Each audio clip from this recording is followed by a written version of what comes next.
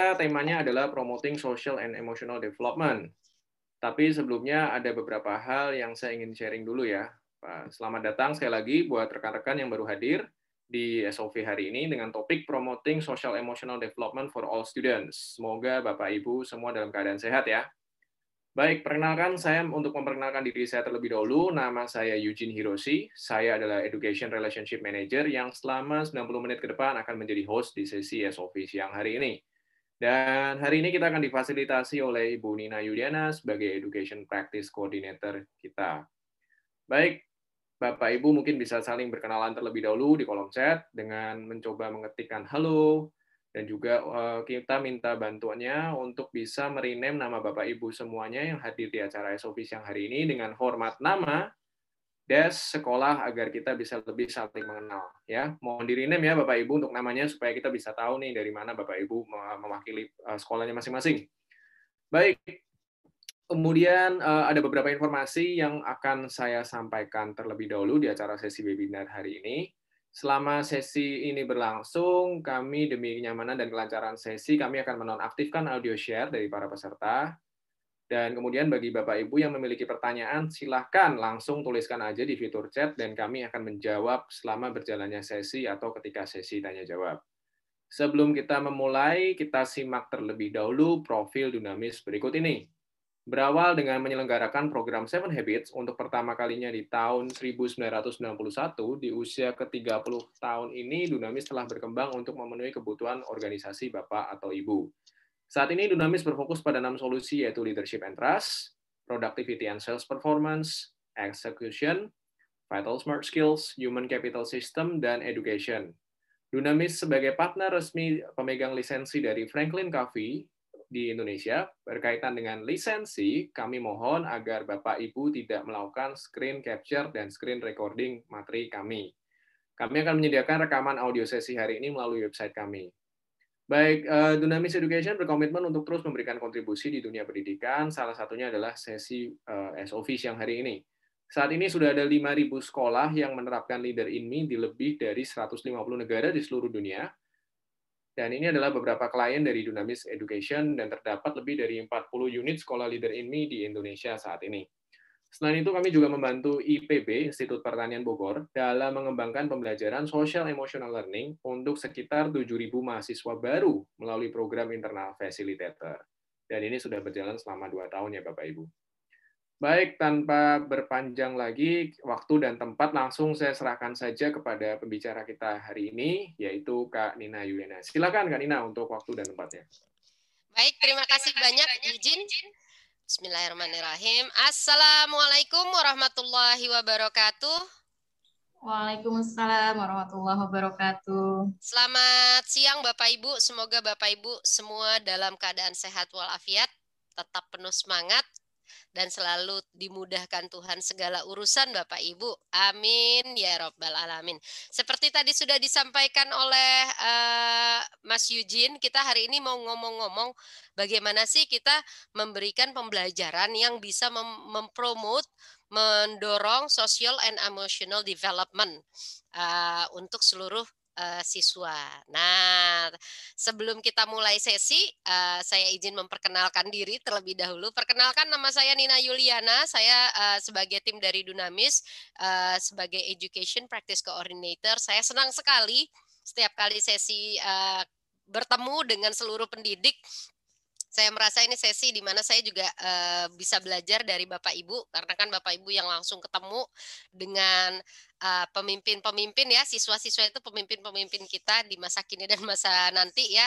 Jadi saya berharap di sesi siang hari ini kita bisa saling belajar ya, sama-sama. Oke, itu sekilas mengenai saya. Nah, kita hari ini dalam waktu sekitar 45 menit ke depan akan ngobrolin 3 agenda besar ini nih. Yang pertama kita ngomongin kenapa sih kita perlu mempromosikan social and emotional development gitu ya. Kenapa sih ini perlu kita promosikan buat siswa-siswa kita. Dan yang kedua kita sendiri akan bahas. Kalau tadi ngomongin social emotional development, lalu apa itu social emotional learning? Nah, yang terakhir kita masuk ke tipsnya bagaimana kita bisa mempromosikan social emotional development di sekolah kita. Itu lebih kurang yang akan kita diskusikan di siang hari ini. Nanti seperti tadi sudah disampaikan, kalau ada yang mau ditanyakan atau mau dikomentari, silakan tuliskan di kolom chat. Oke, kita masuk ke agenda pertama kita. Ya, kenapa kita memerlukan untuk mempromosikan social and emotional development siswa? Kenapa sih? Nah, kita akan diskusi ini kenapa ya? Why-nya dulu nih kita bahas gitu ya. Oke, ini ada sebuah riset di mana mengatakan bahwa current educational approach focus so heavily on academic performance. Jadi katanya kita saat ini lebih banyak fokus ke academic performance. That many students will enter the global workforce without the life skills needed to navigate an increasingly complex and globally interconnected world. Secara singkatnya dari artikel yang saya baca ini artikel saya dapat dari leaderinme.org, nanti boleh dicari. Di situ diceritakan adanya gap antara dunia sekolah dengan dunia luar sekolah, dunia kerja. Ada gap di mana kita terlalu fokus ke akademik, begitu masuk itu siswa-siswa yang lulus sering gagap ngadepin tantangan mempraktekkan keterampilan hidup di dunia kerjanya. Nah, sering bingung, sering gagap sehingga muncul gapnya tersebut. Apakah itu benar? Nah, kita lihat. Ini hasil survei yang diambil lebih kurang 2017 dari Youth Truth Survey. Dari di situ disampaikan 48% siswa secondary ya, yang secondary feel that their learning in class help them outside of school. Jadi hanya 48% yang merasa pembelajaran di kelas itu bermanfaat juga buat mereka bisa terjun di dunia luar sekolah. Loh, yang 52%-nya merasa seperti itu enggak? Ternyata enggak. Jadi ini nyambung. Si orang dunia luar sekolahnya bilang anak-anak ini nggak siap. Nah, anak-anak sendiri ngerasa cuma 48%, less than 50%, kurang dari 50% yang ngerasa yang mereka pelajari di sekolah tuh bermanfaat buat hidup mereka gitu. Jadi 52%-nya merasa nggak bermanfaat. Nah, kita lihat lagi. Ini dari Job Outlook Report tahun 2017 ya. Di sini diceritakan 42,5% dari 100% itu memiliki kompetensi di work ethic. Nah, selebihnya balik lagi ini less than 50% ya, less than 50%. Selebihnya mereka punya kompetensi nggak di work ethic? Ternyata enggak. Nah, jadi apa yang disampaikan tadi masuk ke dalam cukup valid ya artikel tadi kalau kita lihat. Kita lihat lagi berikutnya. Masih dari survei yang sama ini masih kurang less than 50%, mereka punya kemampuan critical thinking. Ya. Ini jobs reports yang diambil dari employer yang memberikan pekerjaan gitu, melihat graduates yang lulus-lulus ini, ngelihat bagaimana sih anak-anak yang lulus less than 50%, malah mendekatinya ke 40%. Gitu ya. Ini tantangan buat kita. Kita lihat satu lagi di sini. Hanya 33% lebih kecil lagi gitu ya, yang memiliki kemampuan dari sisi kepemimpinan. Kalau kita ngomong kepemimpinan tuh kan banyak ya, memimpin diri sendiri, memimpin orang lain, berkolaborasi. Hanya 33%.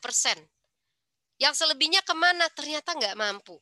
Nah, ini ternyata catatan dan PR buat kita sebagai dunia sekolah. Nah, dari sisi komunikasinya less than 50% juga, sekitar 41,6% yang memiliki kemampuan dari sisi komunikasi. Maksudnya nih komunikasi yang komprehensif ya, ngomongin di dunia kerja ya. Nah, ini kalau kita sebagai dunia sekolah, dunia pendidikan ngelihat ini merupakan satu feedback buat kita. Ada apa? Kita kan hadir di dunia pendidikan untuk menyiapkan siswa-siswa ini siap menghadapi tantangan di masa mereka. Benar nggak? Ya kan? Nggak mungkin dong kita ngajar dari pagi sampai siang, udah selesai si siswa nggak merasa ada manfaatnya, sayang kan? Nah, ini feedback buat kita. Apa yang bisa kita lakukan untuk memperkecil gap yang ada? Apa sih yang bisa kita lakukan? Kalau dari tadi yang kita lihat secara umum ya, dari yang di atas semua itu, semua bicara terkait sosial emosional. Kemampuan dia berkomunikasi, kemampuan dia berkolaborasi ya, punya work ethic. Nah, ini yang jadi catatan buat kita. Nah, survei coba menanyakan sebenarnya kalau dunia bisnis itu sendiri membutuhkan orang seperti apa sih secara umum? Nah, ini surveinya lebih lama lagi ya. Kalau yang tadi 2017 ini mungkin di belakangnya 2017. Dia cerita bahwa paling dibutuhkan tuh orang yang punya problem solving skill, positive thinking, creativity, multitasking, inisiatif. Kalau kita lihat listnya, iya. Ini hal-hal yang kita sendiri juga merasa anak-anak kita punya tantangan di sini. Benar ya? Nah, bagaimana dari community leaders? Community leaders ini punya harapan apa sih buat timnya? Sama, mereka membutuhkan orang-orang yang punya self-management. Ya, punya self-management, self-awareness, social awareness. Ini bicara ini semua, ini bicara sosial emosional skillnya siswa ya, sosial emosional individu ya secara umum. Relationship skill. Nah, critical thinking masuk lagi. Jadi kalau kita lihat yang sini ya, bisnis sama community leaders secara umum nggak jauh-jauh beda. Ada di situ inisiatif, mirip-mirip gitu. Nah, kalau orang tua ditanyain agak sedikit beda ternyata. Orang tua tetap berharap siswanya itu, anaknya itu punya kesejahteraan, nyaman, aman, core akademiknya bagus, mampu menentukan goal, bisa bikin goal setting. Tetap dia berharap anaknya punya work ethic, bisa problem solving, mampu respect, bisa mendengarkan dengan baik, ya, bisa punya yang namanya conflict management. Nah, kalau kita lihat dari yang tadi kita ngomong survei-survei itu, terus nyambungin dengan apa sih yang diinginkan orang-orang yang ada di dunia bisnis, community leaders, yang orang tua inginkan. Ternyata sebagian besar kalau kita bicara itu banyak bicara dari sisi social and emotional development. Ini kenapanya, why-nya. Kenapa sih kita perlu mempromosikan social and emotional development untuk seluruh siswa? Karena pada masanya, nggak usah pada masanya, sekarang pun itu dibutuhkan. Apalagi masanya mereka nanti terjun ke dunia kerja. Entah mereka menjadi employee, entah mereka menjadi employer gitu kan. Mereka bikin bisnis sendiri, itu tetap diperlukan. Nah, sekarang pertanyaannya adalah ya, what should we do then? Lalu apa yang harus kita lakukan? Sementara kita juga tahu bahwa nggak semudah itu loh ngajarin gitu. Kita punya tim, nggak semua guru juga ready nih ngajarinnya. Kita perlu bantu. Nah, ini yang akan kita bahas di sesi kita di siang hari ini. Nah, sekarang kita masuk ke agenda kedua nih Bapak Ibu. Tadi kita udah ngomongin why-nya. Kenapa sih kita perlu mempromosikan social and emotional development untuk seluruh siswa? Karena memang saat mereka keluar dari dunia sekolah, itulah tantangan mereka. Itulah harapan dunia di luar sekolah kepada kita nih yang ada di pendidikan. Itulah harapan mereka. Orang-orang ini, siswa-siswa ini begitu keluar ready nih. Bisa nih bekerja, terampil nih ngobrol dengan baik, punya nih work ethic, bisa ngambil keputusan, punya kepemimpinan, enggak nunggu disuruh, punya inisiatif. Nah, kita udah tahu why-nya. Sekarang kita bicara what-nya. Yuk, kita masuk ke agenda kedua. So, what is social emotional learning? Jadi, apa itu pembelajaran sosial emosional? ya.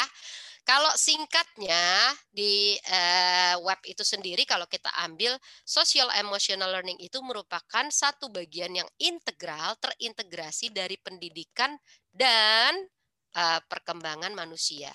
Bagaimana pendidikan kita itu tidak terlepas dari bagaimana manusia berkembang, ya, human development. Singkatnya gitu. Kata kuncinya ada di mana? Integral part. Masuk di situ, terintegrasi, enggak berdiri sendiri istilahnya. Si anak mampu diajarin dengan baik di situ, gitu ya. Nah, sekarang kita akan bahas lebih jauh. Yang dimaksud dengan social emotional learning itu apa? Ini ada framework yang sudah berlaku di Amerika sana dari Castle ya, nanti boleh dilihat Bapak Ibu di webnya. Secara umum, social emotional learning itu melingkupi beberapa bagian. Yang pertama itu dia punya yang namanya self-management. Lalu dia bisa melakukan responsible decision making. Lalu dia bisa punya keterampilan relationship skill. Lalu dia punya kemampuan social awareness.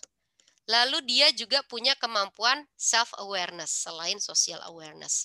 Jadi social emotional learning ini memampukan siswa-siswa kita ready menghadapi apa yang akan terjadi di sekitarnya, tapi sebelum itu dia mengenal dirinya, mampu memimpin dirinya sebelum dia terjun berkolaborasi dengan orang-orang sekitarnya. Makanya dari yang pertama tuh bicaranya self-management, self-awareness, responsible decision making. Baru yang dua itu bicara bagaimana dia bisa dealing with people. Ada social awareness, ada relationship skill. Ya. Jadi yang pertama bagaimana dia memimpin dirinya, lalu yang berikutnya adalah bagaimana dia mampu bekerja sama, berkolaborasi dengan orang lain. Bukankah itu juga yang kita harapkan? Ya, kalau siswa kita punya self management, setidaknya mereka tahu bahwa pembelajaran yang dilakukan ini bukan untuk kita loh gurunya. Jadi jangan kita loh yang ngejar-ngejar urusan tugas, itu harusnya mereka loh gitu. Kalau dia punya self awareness, self management. Ya, terus ketika bekerja sama bikin grup kelompok grup work gitu ya, kelompok-kelompok belajar atau kelompok yang kita berikan tugas berkelompok, nggak ada lagi tuh yang satu orang ngerjain atau dua orang kerjain, limanya duduk-duduk ongkang-ongkang kaki gitu kan. Karena tahu gitu, ini nggak bisa begini gitu kan. Ini bagian dari relationship skill. Dan saya juga di sini tahu bahwa pembelajaran ini bermanfaat buat saya. Itu ada di mana? Di self awareness gitu kan. Nah, ternyata kalau kita lihat kita sendiri, nggak usah ngomongin dunia di luar pendidikan, kita sendiri berharap siswa-siswa kita punya semua ini. Nah, ini yang akan diajarkan di dalam social emotional learning. Nah, sekarang saya akan ajak nih Bapak Ibu, mungkin bisa jadi, saya yakin hal ini bukan isu baru kok, ya, bukan isu baru. Pasti sekolah sudah ada tuh yang bikin program-program terkait social emotional learning. Ada program misalnya, ada seperti program kegiatan project based learning, itu bagian dari social emotional learning.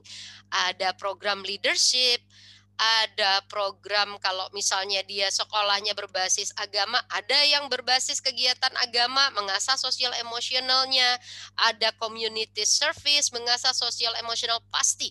Setiap sekolah pasti udah ada programnya. Nah, karena kita ketemu di forum yang harapannya ini forum yang mengayakan kita semua, saya akan masukkan Bapak Ibu ke dalam breakout room untuk ngobrol, kenalan dulu ya, tapi ya biar saling kenalan dulu dengan rekan-rekan yang hadir di siang hari ini, lalu boleh sharing satu atau dua program yang sudah berjalan di sekolah Bapak Ibu. Apa sih yang udah dijalanin?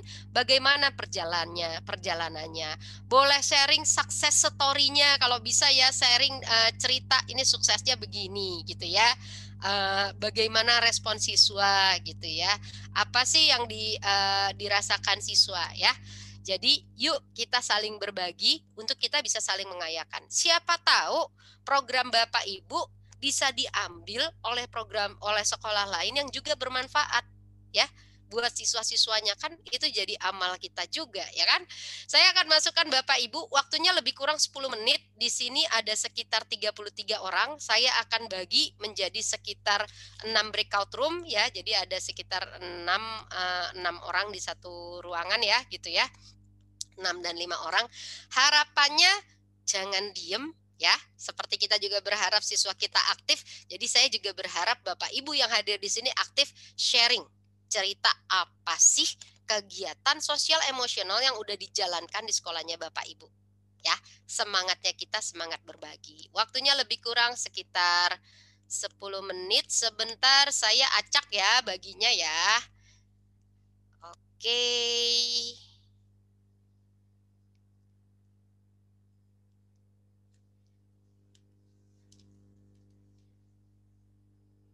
Oke, silakan.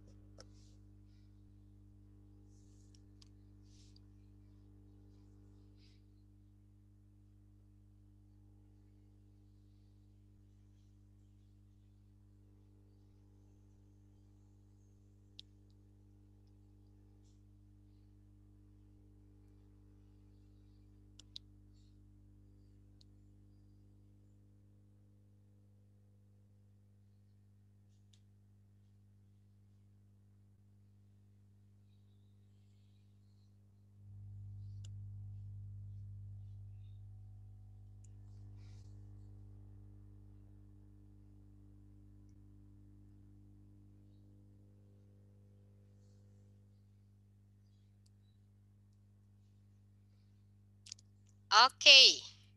Selamat kembali ke breakout room, ke main room ya. Tadi udah ngobrol-ngobrol di breakout room, harapannya udah sempat kenalan sesama pendidik ya. Ini momen yang kita bisa saling mengayakan satu sama lain ya.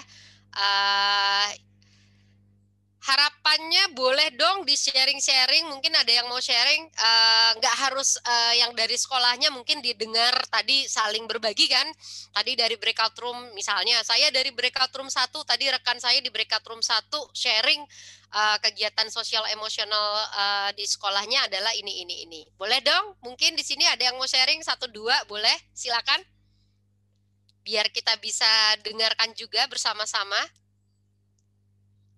Ada yang mau sharing apa yang menarik mungkin? Oh iya menarik nih, saya rencana nih mau pakai juga di sekolah saya, bagus nih gitu. Silakan. Atau saya sharing deh kegiatan yang di sekolah saya. Tadi baru sharing di kelompok kecil. Nah, mungkin kalau saya sharing di kelompok besar bisa lebih bermanfaat lagi misalnya. Silakan, boleh. Ada yang mau sharing-sharing? Ini pendiam semua. Jam-jam ini ya, jam-jam krusial ini. Kalau Jam-jam rawan, Bu. jam-jam rawan. Waalaikumsalam warahmatullahi wabarakatuh, Pak Rahman Syah. Iya benar, Bu Sikit, jam-jam rawan. Silakan Pak Rahman Syah. Terima kasih Bu. Ini tadi ngobrol-ngobrol juga. Ini ternyata teman satu sekolah ya. Oh, teman satu sekolah ya, oke. Bu Sigit sama Bu Priscila. Jadi beberapa kami mungkin juga sudah dilaksanakan teman-teman di sekolah yang lain. Tapi beberapa kami sharing juga mungkin nanti ada tambahan juga dari teman-teman kegiatan-kegiatan untuk melatih emosional anak kita. Kami ada beberapa kegiatan nih Bun. Yang pertama itu namanya field trip. Field trip, benar. Ini mungkin udah biasa juga kami ada kalau di SMP itu, dan biasanya juga di SD diadakan. Kadang ada keluar negeri dan di dalam negeri. Biasanya kalau kami itu dekatnya itu di Padang dan Batam, Singapura. Karena di daerah Riau Bu ya. Iya. Dan ada juga kalau di SMP itu ada Jumat Ekspresi. Jumat Ekspresi ya. Jumat Ekspresi itu perwakilan kelas menampilkan penampilannya itu di Jumat pertama dan Jumat ketiga. Oke, selang-seling ya, Jumat pertama, Jumat ketiga. Jadi mungkin kelas 7 di Jumat pertama, kelas 8 di Jumat ketiga. Ya. Kalau di SD FIS itu ada namanya Nasyatul Farah. Sama juga, beda nama saja. Kalau di SMP juga ini ada OSIS itu kegiatan-kegiatan, dan di SD dan SMP gabungan itu ada Business Day. Oke, menarik, Business Day. Business Day ini kita menjual per tema Bun. Makanannya itu kadang bulan ini temanya menu Riau atau Nusantara, per daerah, kabupaten daerah setiap beda-beda. Jadi jualannya ada tema-temanya, misalnya lagi ini gitu ya. Ya, ini makanan khas dari kabupaten mana di daerah kami itu. Yang untuk bahasanya ada namanya muhadasa dan composition, itu setiap hari ada, kami di hari Selasa biasanya. Hari Selasa dan Kamis. Hari Selasa itu bahasa Arab, hari Kamis itu bahasa Inggris. Ada juga ini kegiatan mungkin ada juga di sekolah dilaksanakan, yaitu keputrian. Oke, keputrian. Kalau di SD ada juga yang berbeda, itu namanya dokter cilik. Ada juga kami kunjungan ke lapangan per tema, misalnya hari ini sesuai mapel, misalnya IPS kita ke museum, dan kalau di SD itu kadang ke KFC, Big Burger, dan menu apalah kuliner dan kunjungan museum. Dan kegiatan-kegiatan yang lain kalau di masjid itu kita adakan kultum muhadoroh. Anak-anak itu tampil ceramah, Berlatih memimpin komunikasi ya di situ ya. Mimpin doa dan zikir maju, kita ada jadwalnya. Kalau imam belum. Gitu. Itu sih. Itu beberapa kegiatan dari SD dan SMP FIS. Untuk melatih sosial emotional learning-nya ya, sosial emotional skill-nya siswa gitu ya, mempromot perkembangannya. Oke, terima kasih banyak Pak Rahman Syah. Kita beri tepuk tangan buat tim FIS ya, Future Islamic School. Thank you, menarik ya. Karena pasti setiap sekolah pasti punya kegiatan, karena ini bukan hal yang baru sebenarnya. Tinggal bagaimana sih membuat ini kemudian berdampak nyata gitu ya. Kalau kita bicara ini harusnya udah dirasakan nih oleh orang-orang yang berada di dunia kerja, karena kita udah nyiapin nih sebenarnya anak-anak ini gitu kan ya. Secara nggak langsung kan gitu, kita udah memberikan mereka kesempatan mimpin kultum atau kegiatan field trip, melatih empati. Nah, sekarang pertanyaannya, ada nggak sih kendala yang Bapak Ibu hadapi dalam menjalankan program-program tersebut? Sehingga ngerasa, aduh, programnya sih udah bagus, tapi, nah pakai tapinya, ada tapi. Udah bagus programnya, tapi ini. Nah, atau udah oke program anaknya, tapi ada lagi nih, oh orang tuanya nggak mendukung, oh ininya ini. Boleh dong sharing, kira-kira kendala apa? Ini sharingnya, boleh di-sharing, ditulis di kolom chat. Apa sih? Ada nggak sih? Atau udah nggak ada kendala Bu, udah jalan bagus semua misalnya gitu ya. Atau masih adakah kendala dalam menjalankan program-program ini? Programnya udah ada, udah jalan, tapi masih ada kendala di dalam perjalanan kita. Yang kita lihat bahwa ini kalau kendala ini diangkat harusnya udah bisa lebih mudah nih kita menyelesaikannya nih atau menjalankan programnya.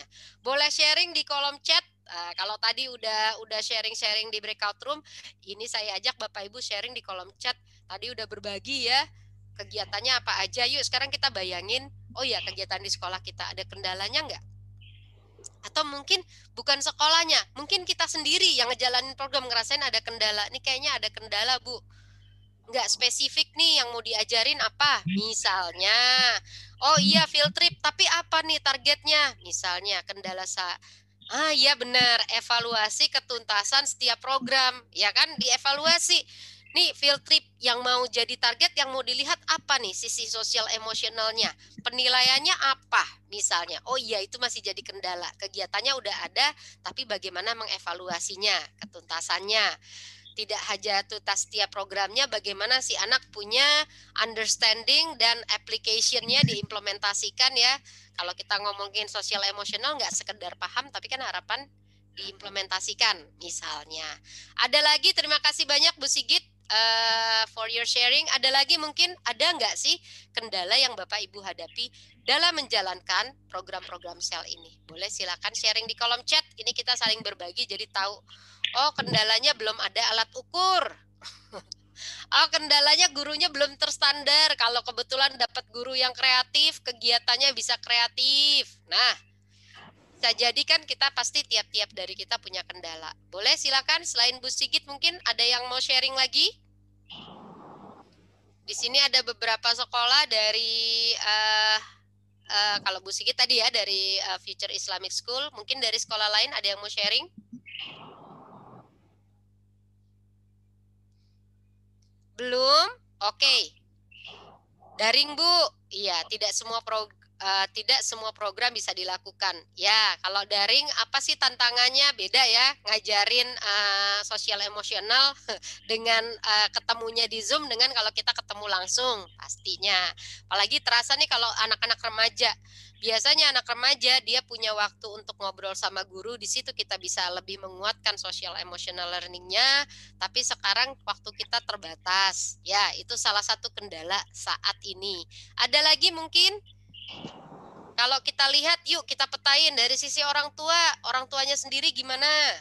Dari sisi guru, gurunya udah terstandar belum? Saat ngajarin udah oke semua.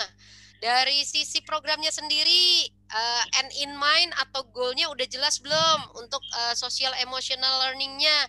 Ya nih, kita udah ada kegiatan misalnya tadi atau kegiatan camping, tapi belum ketahuan target dari pembelajaran camping ini apa social emotional learningnya yang mau diangkat misalnya. Tiap-tiap program bisa jadi ada tantangan-tantangan tersendiri. Oke, mungkin belum ada yang merasa ada kendala, kita lanjut ya. Jadi nanti Bapak Ibu boleh sembari mereview. Oke, di program saya ini sebenarnya kendalanya apa? Oke, kalau udah berjalan baik, apa yang kemudian bisa ditingkatkan? Karena at the end tidak ada yang sebagai orang yang ada di dunia pendidikan, kita tahu bahwa kita kalau bisa jangan berpuas diri. Programnya udah bagus, tapi kayaknya masih perlu ditingkatkan lagi. Nah, ini pertanyaannya menarik. Bagaimana mengukur tingkat keberhasilan program yang dilakukan? Nah, itu mungkin tantangan kita. Udah ada program mengukur tingkat keberhasilannya apa? Nah, kita akan bahas nanti ya. Itu jadi pertanyaan yang akan kita review, kita duduk bareng-bareng ya, diskusi bareng-bareng. Terima kasih banyak pertanyaannya, Pak. Oke, kita maju sedikit ya. Jadi tadi setiap sekolah pasti udah ada programnya, tinggal kemudian bagaimana tadi tantangan misalnya mengukur tingkat keberhasilannya, membuat terstandar untuk gurunya gitu ya. Nah, sebenarnya dunia pendidikan itu menghadapi tantangan yang secara umum mirip-mirip. Mirip-mirip artinya apa? Di seluruh dunia mirip nih tantangannya pendidikan. Yang pertama tantangan dari sisi akademik. Iya dong, mau ada di Indonesia, mau ada di Malaysia, mau ada di Amerika, ini pasti ada. Karena itulah kenapa kalau kita lihat tadi ya, harapan orang tua, kalau bisnis, ada bisnis, ada community leaders tadi di awal, terus ada orang tua. Yang dua, yang pertama bisnis dan community leaders itu nggak ada yang ngebahas tentang core akademik. Tapi orang tua, karena dia menyekolahkan anaknya di sekolah, mereka punya harapan besar dari sisi core akademik. Normal nggak? Normal. Wajar nggak? Wajar. Dan itu jadi tantangan kita. Bagaimana kita juga bisa mengakomodir tantangan dari sisi akademik. Ini tantangan yang pertama. Apa sih yang mau dilihat? Mulai dari bagaimana bisa achieve goals, personalized learning, bagaimana kita bisa fokus untuk unleashing talent, melepaskan talentnya anak-anak, kekuatannya anak-anak. Ini tantangan kita dari sisi akademik. Nah, kalau ngomongin sekolah, karena terdiri dari begitu banyak orang yang ada di situ, di institusi itu, pasti nggak terlepas juga dong dari yang namanya culture. Tiap sekolah pasti punya harapan culture yang mau dibentuk, bener kan? Nah, ini juga tantangan kita. Kita pengen sekolah kita culture-nya kayak apa sih? Dikenal bagaimana akademik bagus, tapi culture-nya nggak jalan, nggak pengen. Kita pengen culture-nya juga terbentuk. Dan itu nggak mudah, orangnya banyak.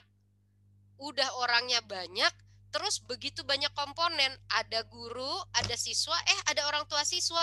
Tuh, belum lagi kalau kita ngomong masyarakat sekitar. Nah, jadi kalau ngomongin culture bukan hal yang mudah. Tapi jadi tantangan nggak?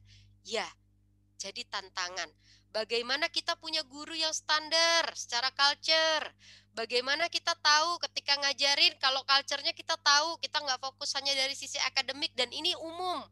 Berlaku untuk seluruh guru yang ada di sekolah kita, memastikan ini terjadi. Ini kan tantangan kita. Apalagi tantangan berikutnya? Memastikan pembelajaran kita itu bisa diimplementasikan oleh tiap-tiap siswanya. Tiap siswa punya yang namanya kepemimpinan, inisiatif, self-management. Ini tantangan kita. Bagaimana siswa ini tahu bahwa oh ya saya bersekolah di sini bukan karena didorong-dorong orang tua gitu. Oh saya tahu kalau tugas tuh jangan dikejar-kejar guru.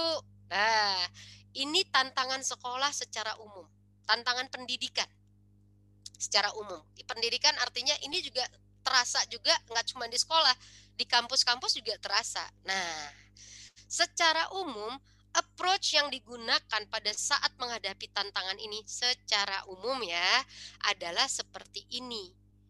Oh ya udah, kalau akademiknya kita gedein, kita kuatin, ada porsi untuk membangun culture, bagaimana kita bantu guru-guru ini, terus siswa, terus orang tua menyampaikan value-nya sekolah kita, lalu bagaimana kita tetap punya porsi juga untuk mengembangkan kepemimpinan anak. Kemampuan dia self-manage. Nah, tapi porsinya tetap lebih besar dari sisi akademik. Ini yang secara umum. Nah, yang mau saya sharing ada, tadi kan Mas Yujin udah sampaikan, ada sekolah-sekolah yang dia berbasis proses transformasi leader ini. Nah, approach yang digunakan sekolah leader ini adalah bagaimana culture, academic, leadership itu saling beririsan, karena nggak bisa berdiri sendiri pada dasarnya. Kenapa? Kita mulai dari leadership, personal leadership dulu. Ketika siswa tahu bahwa saya memimpin hidup saya memimpin pembelajaran saya, ketika guru-guru tahu saya bertanggung jawab terhadap kesuksesan saya bertanggung jawab terhadap kesuksesan kelas saya, dan itu kemudian setiap individu punya kesadaran itu akan terbentuk di culture. Masing-masing udah punya kesadaran itu. Justru kalau di sini dimulai dari leadership dulu, maka akan terbentuk, masing-masing udah sadar itu, akan terbentuk culture-nya. Udah nggak ada culture blaming. Kamu sih nggak pakai culture gitu. Kau, oh ya ini tanggung jawab saya gitu. Nah, ketika leadership dan culture ini kemudian bersinergi, anak-anak tahu bahwa oh iya saya harusnya belajar itu tanggung jawab saya. Guru tuh hanya bantu. Orang tua tuh fasilitator. Saya nih yang harusnya mencapai apa yang mau saya inginkan. Saya harus punya goal. Nah, itu terbentuk di culture. Berefek gak ke akademik? Berefek. Maka pendekatannya bagaimana porsinya ini bisa seimbang. Baik leadership ini dari sisi sosial emosionalnya berefek kepada culture, at the end akan berefek di sisi akademik. Nanti pindah lagi ke sini. Nah, ini yang kita katakan merupakan proses pendekatan transformasi secara menyeluruh. Nah, ini yang kalau kita lihat basisnya apa? Bagaimana sih bisa itu terbentuk dari sisi, saya ulang dikit lagi, dari sisi leadership-nya ini gimana caranya? Oh, lewat basis kita adalah 7 Habits of Highly Effective People. Pasti Bapak Ibu udah pernah nih baca bukunya, atau dengar, atau pernah lihat ringkasannya. Ya, saya cerita sedikit tentang 7 Habits of Highly Effective People. Ini buku ditulisnya udah lama, tapi diterbitkan 30 tahun yang lalu. Waduh, udah lama dong ya. Jangan-jangan di sini ada yang lebih muda dari bukunya. Bukunya 30 tahun yang lalu udah diterbitkan. Jangan-jangan ada yang di sini umurnya baru 25, 28 gitu ya. Berarti lebih tua bukunya. Buku ini ditulis Dr. Stephen Covey berdasarkan riset yang cukup lama. Ya, riset dilakukan mulai dari riset literatur sampai wawancara. Dia menyelidiki, mempelajari, meneliti bagaimana sih orang-orang sukses itu bisa sukses. Apa perilaku, kebiasaan orang-orang sukses. Nah, dia mencoba mempelajari dari literatur dan mewawancarai orang-orang sukses secara umum. Ya, dia kemudian dari situ dia lihat secara umum ada 7 kebiasaan yang dimiliki oleh seluruh orang sukses yang dia temui.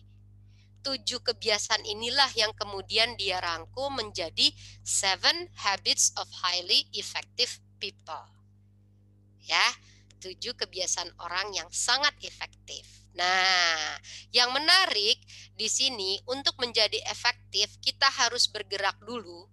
Bagaimana kita bergerak dari yang namanya dependence, tergantung, menuju ke saling tergantungan, interdependence.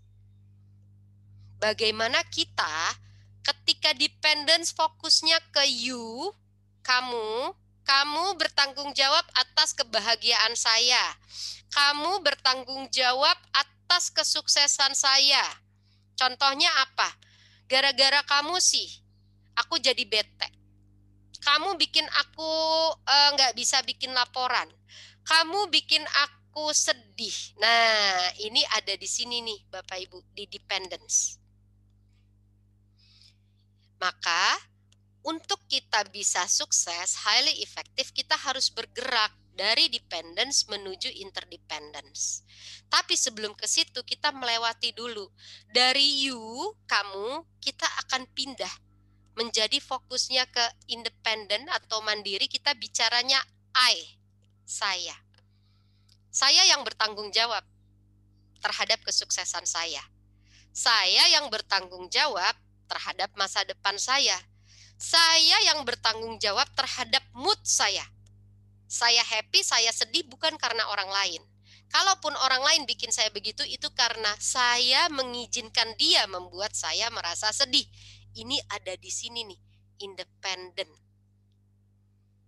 Nah, siswa juga belajar begitu. Ya, di sekolah leader ini siswa juga belajar bagaimana mereka tahu bahwa saya nih harus saya tahu bahwa saya adalah programmer dari hidup saya. Itu ada di mana? Di habit 1. Untuk bisa bergerak dari dependent ke independen, kita mempraktekkan habit 1, 2, 3. Di habit 1 itu belajar bahwa saya adalah programmer of my life. Saya memprogramkan hidup saya. I am the creator of my life. Saya yang bikin bangunan untuk hidup saya tuh saya. Ayah ibu saya, guru-guru saya tuh ngebantuin, tapi saya yang bikin bangunan. Mau seperti apa bangunan hidup saya? Itu ada di habit 1. Nah, di habit 2, untuk bisa punya bangunan yang bagus, bangunan hidup yang bagus, saya harus bikin cetak biru, blueprint yang bagus. Saya harus bikin program yang bagus. Itu ada di habit 2. Begin with the end in mind. Apa tujuan hidup saya? Apa yang mau saya lakukan 5 tahun ke depan? Nah, saya harus bikin cetak birunya, blueprintnya. Nah, di habit 3, setelah dia sudah bikin blueprint di habit 2, di habit 3, cetak biru nggak akan kejadian. Cuma jadi cetak biru kalau nggak dibangun. Nah, makanya kemudian yang dilakukan adalah yuk dibangun, dieksekusi cetak birunya. Jangan gak dieksekusi lewat apa? Habit 3, tahu prioritas. Put first thing first, dahulukan yang utama. Ketika siswa sudah mempraktekkan habit 1, 2, 3, dia sudah belajar sosial emosional, bagaimana dia bisa memanage dirinya, dia sudah bisa dikatakan sebagai siswa yang mandiri. Kan udah cukup, Bu? Gak, ternyata baik masa kini maupun masa mereka nanti, kemampuan orang berkolaborasi itu sangat dibutuhkan. Sangat penting. Makanya kita bergeraknya dari dependence menuju interdependence. Gak berhenti di independence. Ketika kita sudah bicara I, yuk sekarang kita bicaranya we. Itu ada di interdependence. Kita bicaranya kita nih. Saya udah selesai dengan diri saya. Saya sudah tahu bagaimana saya memanage hidup saya. Saya sudah tahu bagaimana saya menyiapkan kesuksesan saya. Yuk sekarang kita bicara kita. Bagaimana kesuksesan saya dan kesuksesan kamu ini bermanfaat untuk goal kita bersama, visi kita bersama. Nah, ini ada di interdependence. Untuk bisa sampai ke interdependence, kita perlu mempraktekkan kebiasaan 4, 5, dan 6. Kebiasaan 4 adalah kebiasaan bagaimana ketika kita dealing with people, berhubungan dengan orang lain, kita tidak lagi memenangkan ego kita. Kita sudah bicara bagaimana kita bisa think win-win. Sudah tahu, cari tahu, oh saya maunya begini, tapi saya juga mau tahu dia maunya gimana. Gimana kita bisa dapat maunya kita sama-sama, menangnya kita sama-sama. Ketika kita berhubungan dengan pihak lain, kita nggak cuma menangin maunya kita menangin juga maunya dia. Jadi kita punya menang bersama. Bisa nggak? Bisa. Nah, Untuk itu, karena think win-win itu tatarannya ada di sini, si anak tatarannya di sini, ketika ketemu orang dia tahu, saya nggak mau ego, nggak cuma saya sendiri, saya perlu mikir juga menangnya dia, maka perlu saya komunikasikan nih, supaya kita bisa dapat mengkomunikasikan menang bersama. Lewat apa? Oh, lewat kemampuan, keterampilan berkomunikasi yang ada di habit 5. Oh, keterampilan komunikasinya apa? Dengarkan dulu, ya, untuk kita kemudian berbicara. Pahami dulu orang lain untuk kemudian kita minta dipahami. Kenapa kita pahami orang lain dulu? Karena Tuhan berikan kita 2 telinga, dengerin dulu. 1 mulut, baru kita ngomong, kita maunya apa. Oh, jadi kalau kita dengerin dulu, kita satu saat bisa sampaikan nih apa yang inginnya kita. Iya, nah ini diajarin ke siswa. Ini diajarin keterampilan komunikasi. Jadi nggak sekedar berbicaranya, justru listening skill-nya yang dilatih dulu. Bagaimana ketika mendengarkan, dia bisa emphatic listening, mendengarkan dengan empatik. Nah, setelah itu baru di kebiasaan 6 si anak belajar. Kamu berbeda loh sama saya. Kita punya perbedaan. Tapi perbedaan ini bukan ancaman, justru kekuatan. Aku bisanya bikin PowerPoint, kamu bisanya bikin animasi. Yuk kita kolaborasi, kita bersinergi. Justru perbedaan ini yang menguatkan kita. Nah, di sinergi si siswa belajar bahwa tiap kita fokus pada kekuatan. Kalau kita mau bersinergi, jangan fokus ke kelemahan, fokus ke kekuatan kita masing-masing. Maka dengan kita mempraktekkan habit 4, 5, 6, kita udah pindah dari yang tadinya independence, bicara I, kita udah bicara we, interdependence. Kalau tadi di social emotional learning itu ada di social awareness-nya dapat. Berarti udah lengkap dong Bu, habit 1 sampai habit 6. Lalu buat apa itu ada habit 7? Itu melingkupi semua. Nah, habit 7 inilah yang memampukan kita bisa menjalankan, mempraktekkan habit 1 sampai habit 6. Apa sih memang habit 7? Habit 7 itu judulnya sharpen the saw, mengasah gergaji. Di sini siswa-siswa belajar bagaimana mereka mengasah diri mereka. Mengasah 4 dimensi dari diri kita sebagai manusia utuh. Apa saja sih? Mengasah tubuh. Mengasah tubuh lewat apa?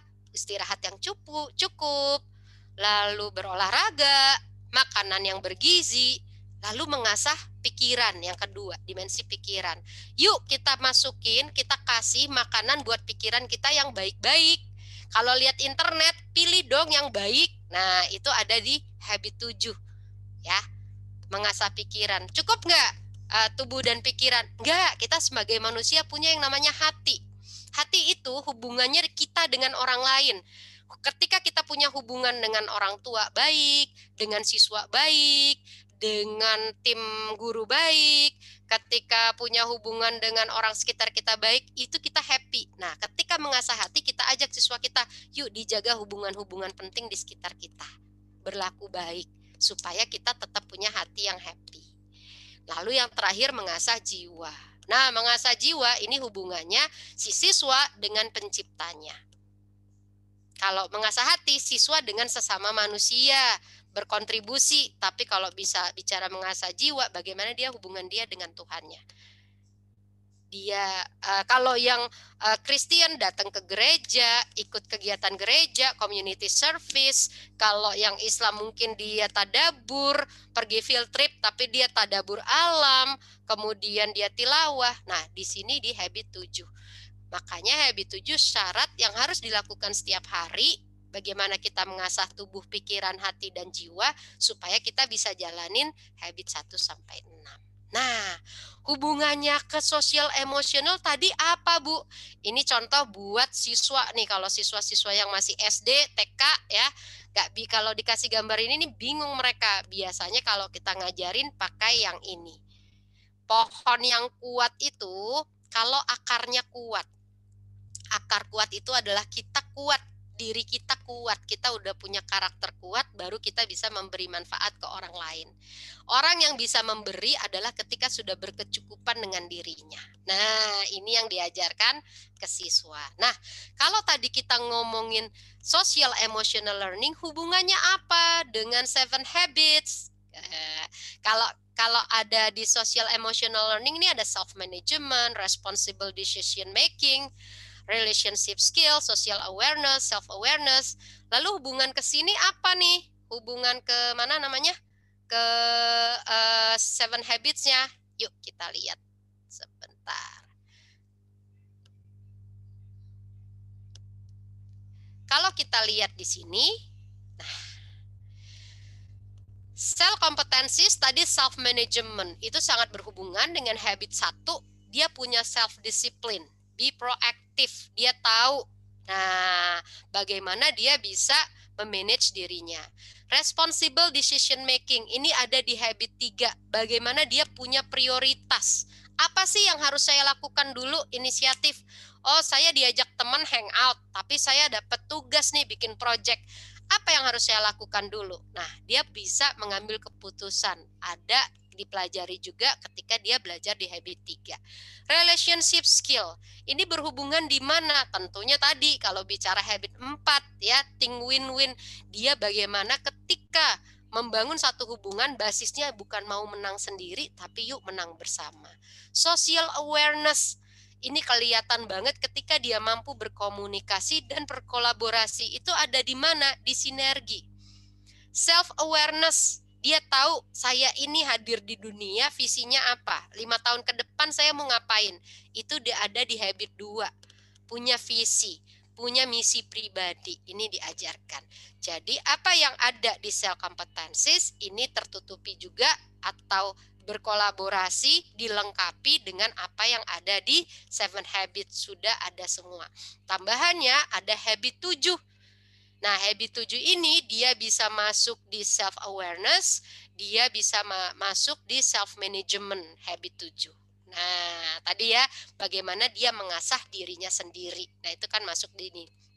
Di 2 ini, self management dan self awareness. Jadi kalau kita lihat di sini balik lagi, apa yang ada di social emotional learning ini sudah tercakupi dengan apa yang ada di 7 habits of highly effective people. Itu secara singkatnya.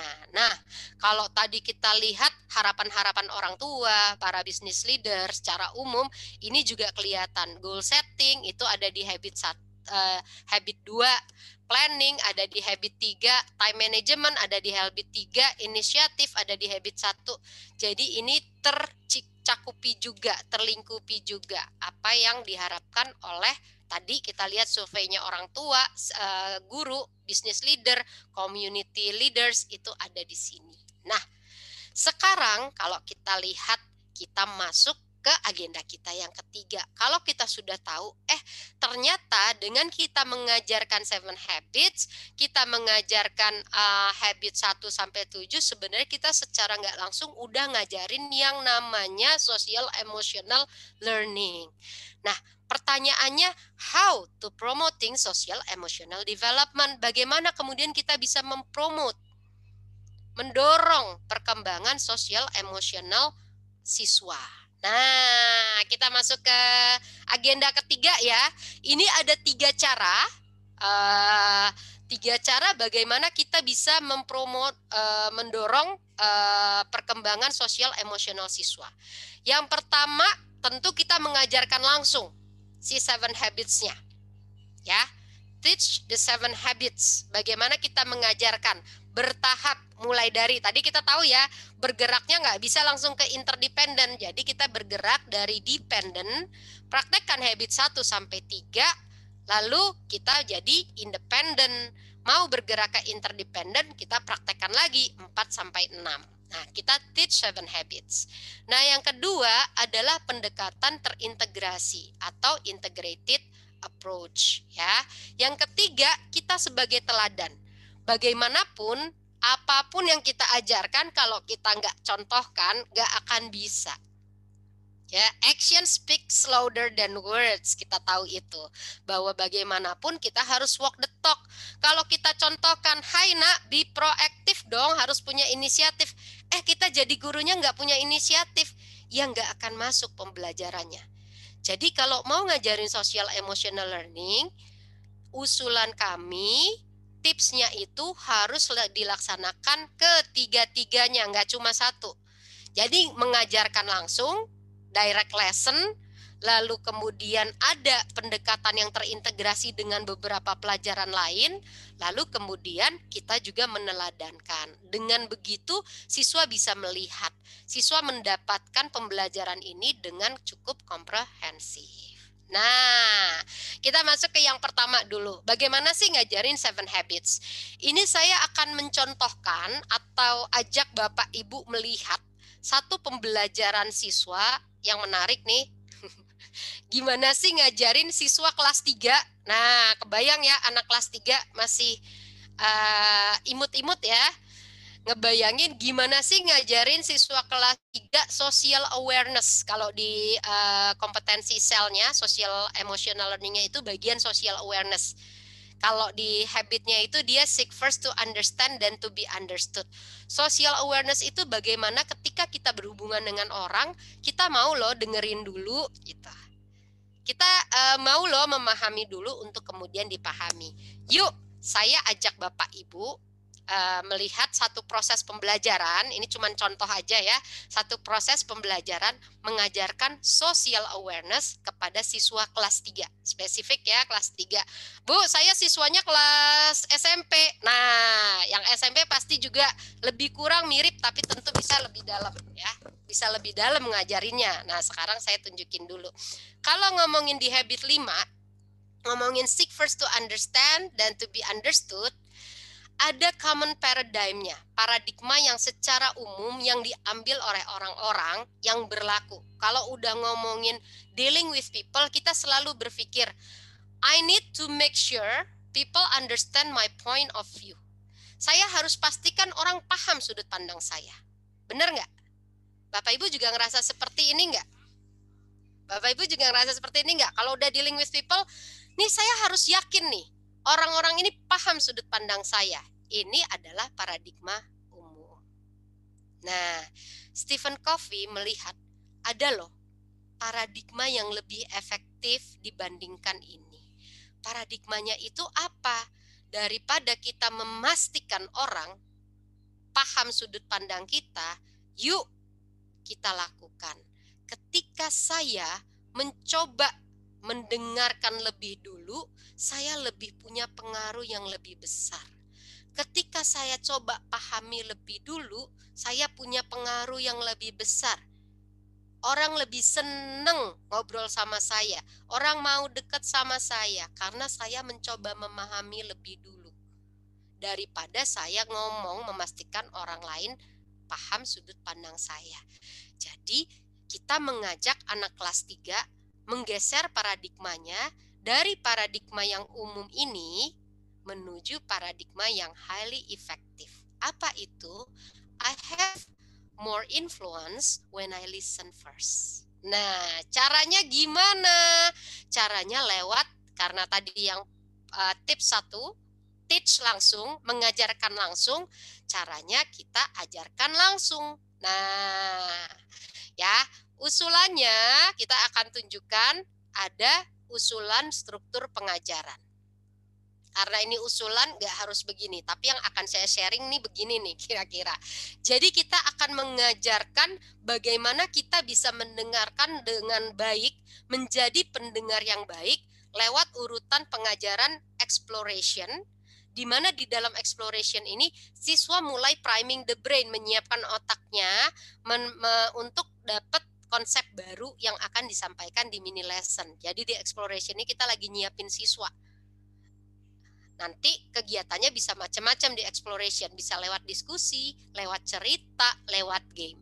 Baru kita masuk mini lesson. Mini lesson kita sudah tahu ya, sama-sama, nggak panjang, judulnya aja mini lesson. Kita memasukkan konsep mini lesson itu paling waktunya sekitar 10-15 menit. Ketika ketika mini lesson sudah kita sampaikan, kita kasih mereka latihan yang kita dampingi, guided practice, atau mereka berdua-berdua, biarkan mereka bekerja sama. Itu latihan bersama-sama. Setelah mereka latihan bersama-sama, kita checking semua sudah bisa, baru sudah punya feeling of success, baru kita berikan latihan yang mandiri. Jangan langsung latihan mandiri. Kenapa? Kalau latihan didampingi mereka belum bisa, langsung kasih latihan mandiri, mereka akan merasa feel failed. Nah, ini yang kita nggak mau. Karena kita mempromosikan social emotional development anak. Jadi berikan mereka feeling of success, baru kasih independent practice. Independent practice sudah bagus semua, baru kasih assessment, checking for understanding. Pastikan bahwa oh ini anak semua sudah paham. Assessmentnya ini formatif ya, bukan sumatif. Formative assessment. Oh semua udah paham, baru kita ajak homeschool collaboration. Kenapa sih perlu homeschool collaboration? Supaya value yang udah kita ajarkan di anak dipraktekkan juga di rumah. Maka kita perlu mengkomunikasikan hal ini kepada orang tua. Lewat apa? Lewat homeschool collaboration. Nah, caranya gimana? Ini saya ajak, ada satu modul, ya saya tunjukkan sedikit. Ini menarik. Kita kan tadi mau ngajarin mendengarkan dengan penuh perhatian. Seek first to understand, then to be understood. Ini modul siswa kelas 3. Kelihatan ya Bapak Ibu ya. Ini saya kecilin dulu, nanti baru dibesarin. Di sini kita mengajarkan anak bagaimana ketika mendengarkan orang bicara itu tidak hanya mendengarkan dengan telinga, tapi juga mendengarkan dengan mata dan hati. Ini yang diajarkan. Ya, mendengarkan itu tidak hanya dengan telinga, tapi dengarkan juga dengan mata dan hati kita. Nah, caranya gimana? Kita tadi sepakat mulainya dari exploration. Yuk kita explore dulu. Kak, kalian pernah nggak sih merasa ketika ngobrol sama orang, kalian tuh nggak terlalu didengerin? Pernah nggak sih? Kita bisa. Atau Bu, anak kelas 3 saya kayaknya belum setoketif itu. Oh, kalau gitu pakai game. Bisa, exploration-nya pakai game. Caranya gimana? Kalau kita partneran berdua di kelas, kita bisa, misalnya saya, Nina, tadi dengan Mas Eugene, misalnya kita contohin, saya ngobrol nih. Eugene, aku tuh ya, minggu kemarin, waktu hari Sabtu, aku tuh gini.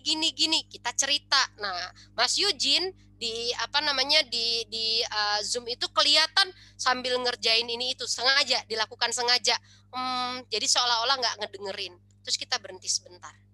Anak-anak, menurut kalian Pak Eugene itu dengerin ibu ngomong nggak sih? Nah, kita tanya, bisa. Itu mulai masuk namanya exploration. Terus mungkin mereka akan ngomong, enggak, Pak Eugene-nya sambil ngerjain yang lain misalnya. Oke, menurut kalian ibu merasa enak nggak sih digituin? Nah, kita tanya. Ini mereka sudah mulai tahu. Oh, arahnya ke situ. Enggak. Nah, itu explore. Lalu kita masuk ke mini lesson. Kita mau masukin konsepnya nih. Konsepnya apa tadi? Berusaha mengerti lebih dulu baru dimengerti. Konsep dasarnya adalah bagaimana kita ketika kita mendengarkan dengan penuh perhatian, kita mendengarkan dengan telinga, mata, dan hati. Nah, kita ngobrol. Kak, kalau kalian ngobrol sama orang, pernah nggak kalian merasa kemudian diabaikan? Iya, pernah. Enak nggak? Nggak enak. Coba deh. Padahal kalau mendengarkan, didengerin tuh enak banget ya. Kita merasa dihargai nggak? Iya. Yuk coba, misalnya kita punya siswa namanya Ingga. Coba Ingga baca. Nah, Ingga silakan baca di buku halaman 44. Mendengarkan dengan seksama pada apa yang dikatakan orang merupakan bagian penting dari menjadi pemimpin. Orang senang jika pikiran dan perasaannya didengar.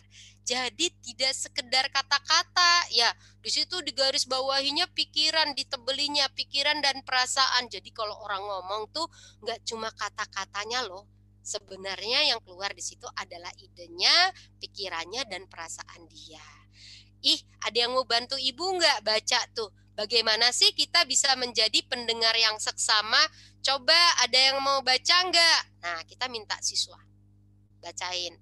Berhenti melakukan hal yang lain, menghadapi orang itu, jangan nyamping, tataplah matanya, tanyakan pertanyaan yang terkait, tersenyum atau mengangguk menunjukkan kita masih pay attention, lalu jangan menyela.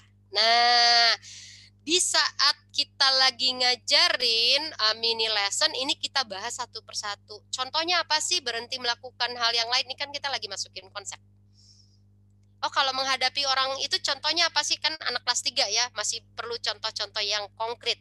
Nih, begini ini kita menghadapi orang, menghadapi nggak, menghargai nggak? Atau kalau misalnya ibu begini menghargai nggak? Nah, itu bisa dicontohin. Ya. Nah, setelah itu baru kita masuk. Nah, sekarang kita sudah paham ya, kalau mendengarkan dengan penuh perhatian itu, kita mendengarkan tidak saja telinga kita yang disediakan, tapi mata kita menangkap wajahnya, menangkap raut mukanya, dan juga hati kita. Kita fokus, kita tinggalkan pekerjaan yang lain. Kita dengerin orang yang mengajak kita berbicara. Itu namanya mendengarkan dengan penuh perhatian. Nah, sekarang Ibu akan ajak kalian masuk ke guided practice. Nah, di guided practice-nya ngapain nih? Kalian coba bercerita. Ibu akan masukkan kalian ke breakout room berdua-berdua ya. Berdua-berdua itu kalian cukup menceritakan pengalaman kalian saat kemarin liburan. Ya, waktunya masing-masing ceritanya 5 menit, 5 menit. Jadi totalnya 10 menit. Ya, apa yang mau diceritakan? Kita checking dulu. Mereka paham, masukin mereka ke breakout room. Nah, sudah balik dari breakout room, kita boleh tanya, gimana tadi bercerita sama temannya? Setelah itu kan bagian dari guided practice. Yuk, kita lihat di sini. Tadi ketika kamu berbicara dengan teman kamu, udah mereka ngobrol, kita sharing apa yang mereka ceritakan. Yuk, sekarang kita self-assess. Pada saat teman kamu cerita tadi, kamu menatap matanya enggak? Di sini mereka belajar self-assess. Berhenti melakukan yang lain enggak? Menghadapi begini enggak? Pada saat dia ngomong ada yang menyela enggak? Lalu setelah dia cerita, kamu memberikan pertanyaan enggak? Menunjukkan kamu juga semangat dengan cerita dia. Kamu tersenyum atau mengangguk enggak? Yuk, nah kita self-assess. Setelah kita suruh siswa kerjain self-assess, kita boleh review lagi. Oke, siapa yang semuanya iya? Siapa yang masih yang belum ada yang pakai tidak? Kenapa? Kita boleh diskusi. Ya. Nah, di sini jika kamu pemimpin dalam mendengarkan, bagaimana kamu akan mengajarkan orang lain untuk mendengarkan. Ini biarkan menjadi bagian mereka, independent practice. Kalau saya mau mencontohkan mendengarkan dengan penuh perhatian, saya harus gimana? Yuk ditulis, kan buat anak kelas 3. Oh, saya akan ini. Sudah sampai tuh di independent practice tadi. Nah, kita mau masuk ke assessment. Misalnya kita mau assess. Sesimpel, oke, kita bisa pakai karena kita pakai Zoom dan waktunya nggak panjang, kita boleh. Oke, kita pakai tiket to go ya. Kalian tolong tuliskan di kolom chat satu hal yang paling menarik tentang pembelajaran kita hari ini. Tulis, kalau sudah selesai baru boleh go. Nah, ini juga bisa. Simple kalau kita rekam, tapi kita bisa punya catatannya. Kita bisa lihat. Ketika mereka menuliskan itu, kita bisa lihat pemahaman mereka, gitu ya. Nah, homeschool collaboration-nya apa? Kita bisa tuliskan ke orang tua. Bapak, Ibu, pekan ini anak-anak belajar bagaimana mendengarkan dengan penuh perhatian. Yang jadi penekanan kami adalah ketika mendengarkan, kita mengajarkan anak-anak mendengarkan dengan telinga, mata, dan hati. Kami mengajak Bapak Ibu untuk mempraktekkan kebiasaan 5 ini, mendengarkan dengan penuh perhatian di rumah. Yuk, kami akan mengajak Bapak Ibu membuat jurnal mendengarkan dengan penuh perhatian selama 1 pekan ini. Nah, boleh kirim format jurnalnya. Dengan begitu, baik sekolah dan rumah sama-sama belajar nih. Anak-anak tahu. Jadi nggak cuma gurunya yang mendengarkan dengan penuh perhatian, orang tuanya juga. Nah, simpel ya cara ngajarinnya. Kenapa sih saya bisa begini? Karena ternyata ada yang namanya buku gurunya. Saya klik dulu buku gurunya. Klik. Oh, nggak mau dia. Sebentar. Oke. Ini dia buku gurunya. Kelihatan ya? Jadi yang saya ajarin tadi itu udah ada di sini semua. Tuh.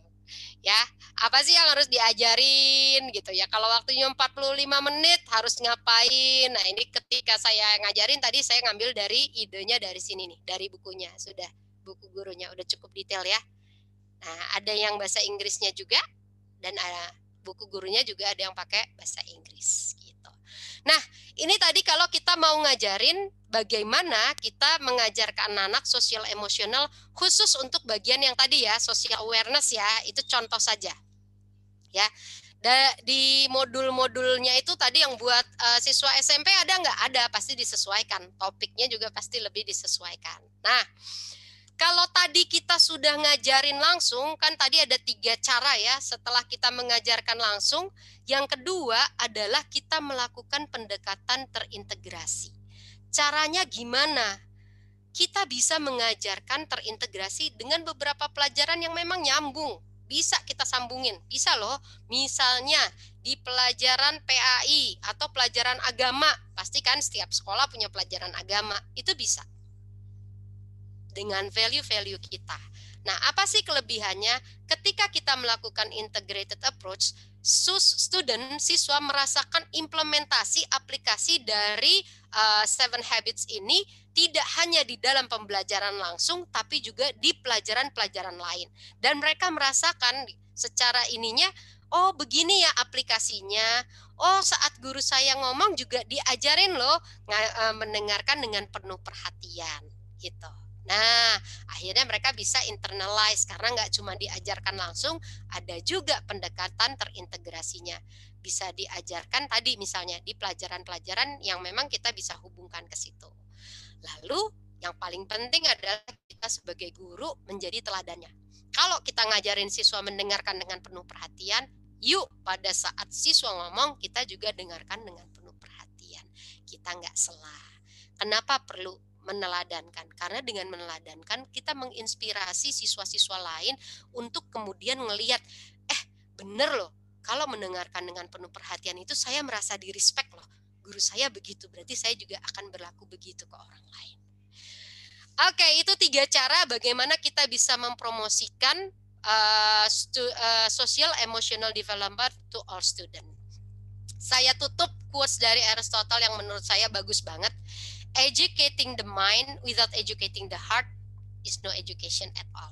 Ya, kita hadir sebagai pendidik tidak hanya untuk siswa kita mendapat nilai akademik yang tinggi, justru bagaimana mereka ready menjadi manusia yang seutuhnya, yang bermanfaat tidak hanya buat dirinya tapi juga buat sekitar. Oke, saya cukupkan sesi kita yang singkat ini. Saya mohon maaf kalau ada kata-kata yang kurang tepat. Billahi taufiq wal hidayah. Assalamualaikum warahmatullahi wabarakatuh. Selamat sore Bapak Ibu. Saya kembalikan kepada Mas Yuji.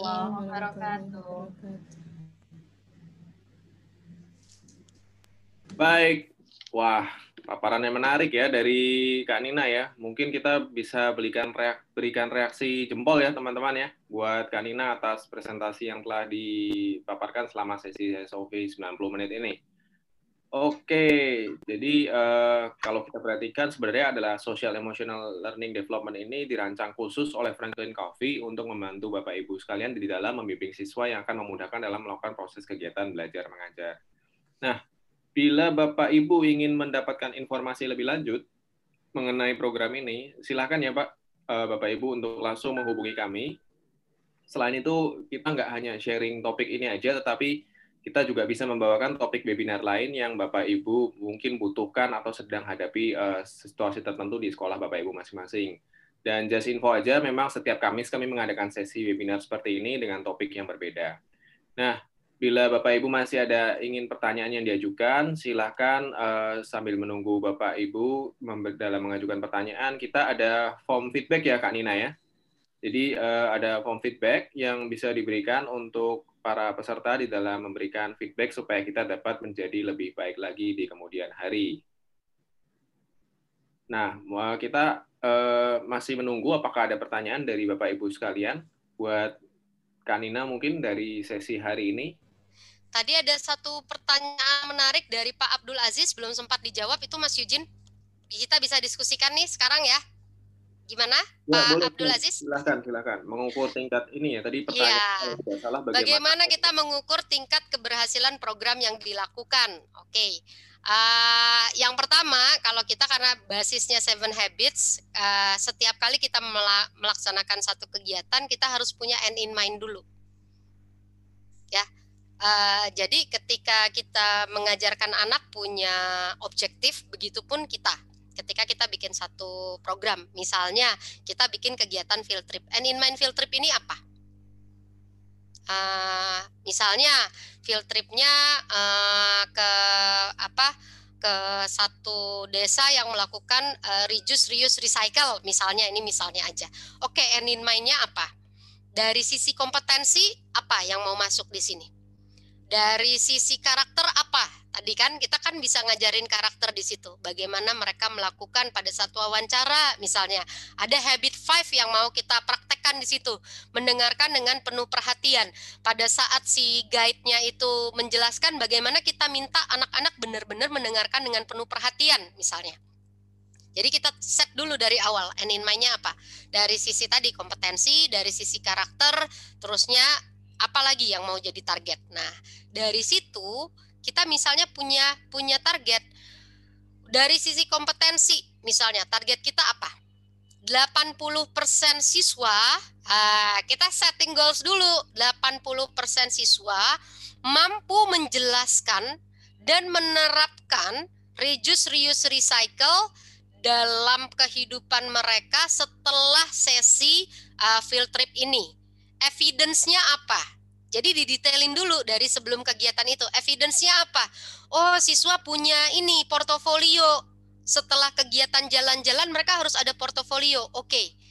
Targetnya 80% ya. Jadi setiap wali kelas nanti pastikan setelah kegiatan field trip 2 minggu setelah itu siswa mengumpulkan portofolio, mereka melakukan reduce, reuse, recycle misalnya.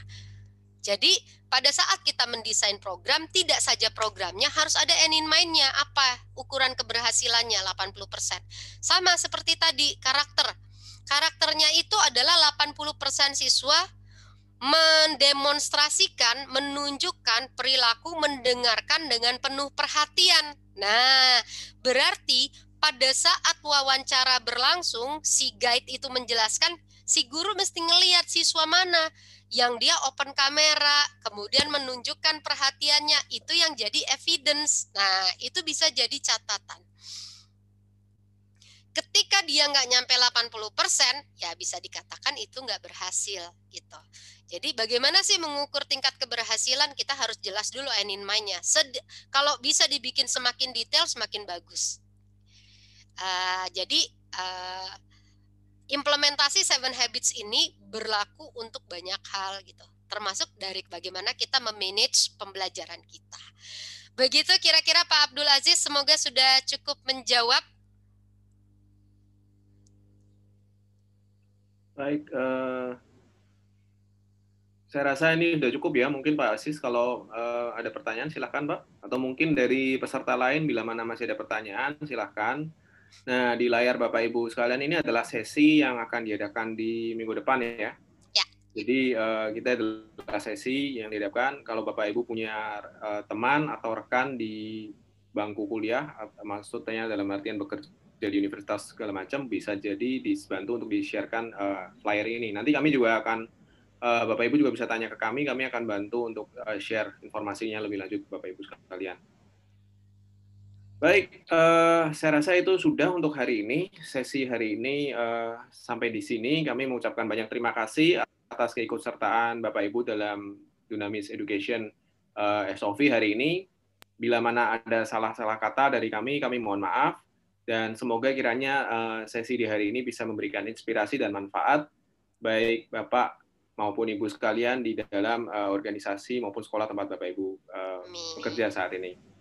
Sampai jumpa di sesi kami berikutnya. Terima kasih. Terima kasih banyak Bapak Ibu. Sehat selalu, semangat selalu. Sama-sama, tetap menginspirasi. Sampai Terima kasih ketemu Bu lagi. Sigit dan tim. Masya Allah Bu Eni. Gabungnya terlambat Bu, mohon maaf. Iya. Sehat ya Bu. Alhamdulillah, semoga teman-teman di Pekanbaru sehat semua ya. Iya, insya Allah. Amin. Mari Bu. Ya, terima Kebetulan kasih. sudah azan di sini. Iya, Baik. terima Terima kasih kasih. banyak Bapak Ibu. Terima kasih Bu Nur Saryati. Ini teman saya juga. Sampai ketemu lagi.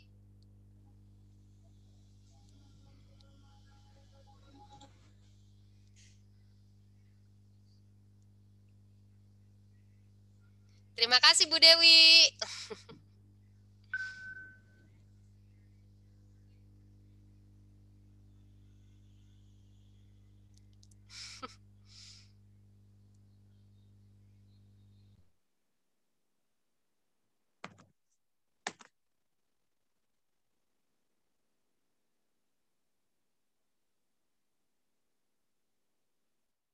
Baik Bu Dewi, terima kasih.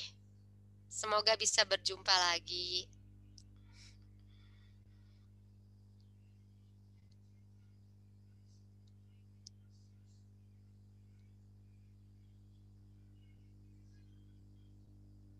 Terima kasih Bu Yesi, sampai ketemu lagi.